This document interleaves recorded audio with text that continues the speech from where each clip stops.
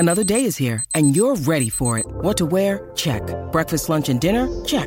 Planning for what's next and how to save for it? That's where Bank of America can help. For your financial to-dos, Bank of America has experts ready to help get you closer to your goals. Get started at one of our local financial centers or 24/7 in our mobile banking app.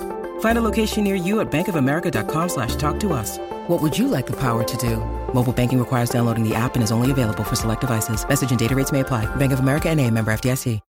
When you need mealtime inspiration, it's worth shopping Kroger, where you'll find over 30,000 mouth-watering choices that excite your inner foodie. And no matter what tasty choice you make, you'll enjoy our everyday low prices, plus extra ways to save, like digital coupons worth over $600 each week. You can also save up to $1 off per gallon at the pump with fuel points. More savings and more inspiring flavors make shopping Kroger worth it every time. Kroger, fresh for everyone. Fuel restrictions apply.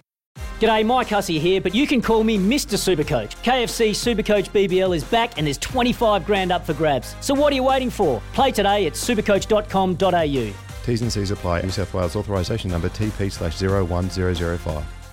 G'day, Mike Hussey here, but you can call me Mr. Supercoach. KFC Supercoach BBL is back and there's 25 grand up for grabs. So what are you waiting for? Play today at supercoach.com.au.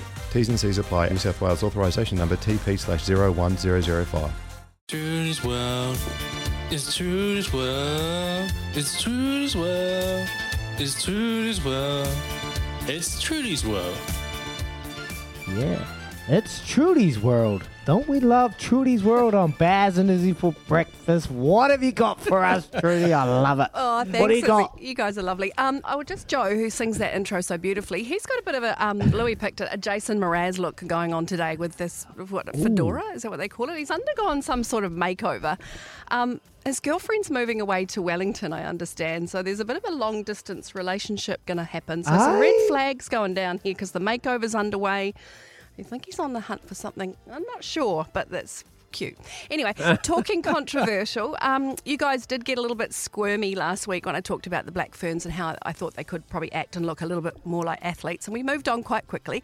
But I'm going to go into a little bit of wavy waters again. So is it okay if we chat a little bit of Tim Payne? Just for a minute? Yeah. Because obviously he's in a bit of strife over the sexting stuff. He sent those lewd text messages to that Cricket Tasmania female employee 4 years ago. Well, his wife Bonnie came out publicly yesterday saying she supports Tim and has, quote, moved on. They've talked and they've fought over it, they've battled over it, and she's moved on. So with what he did, isn't the only person that he's answerable to with behaviour like that, isn't that his wife? And if she's moved on, shall we all too? It's just all a bit gutter, I reckon. I just thought I'd get your thoughts in 30 seconds. Say Baz. Yeah, hard. Should we move on?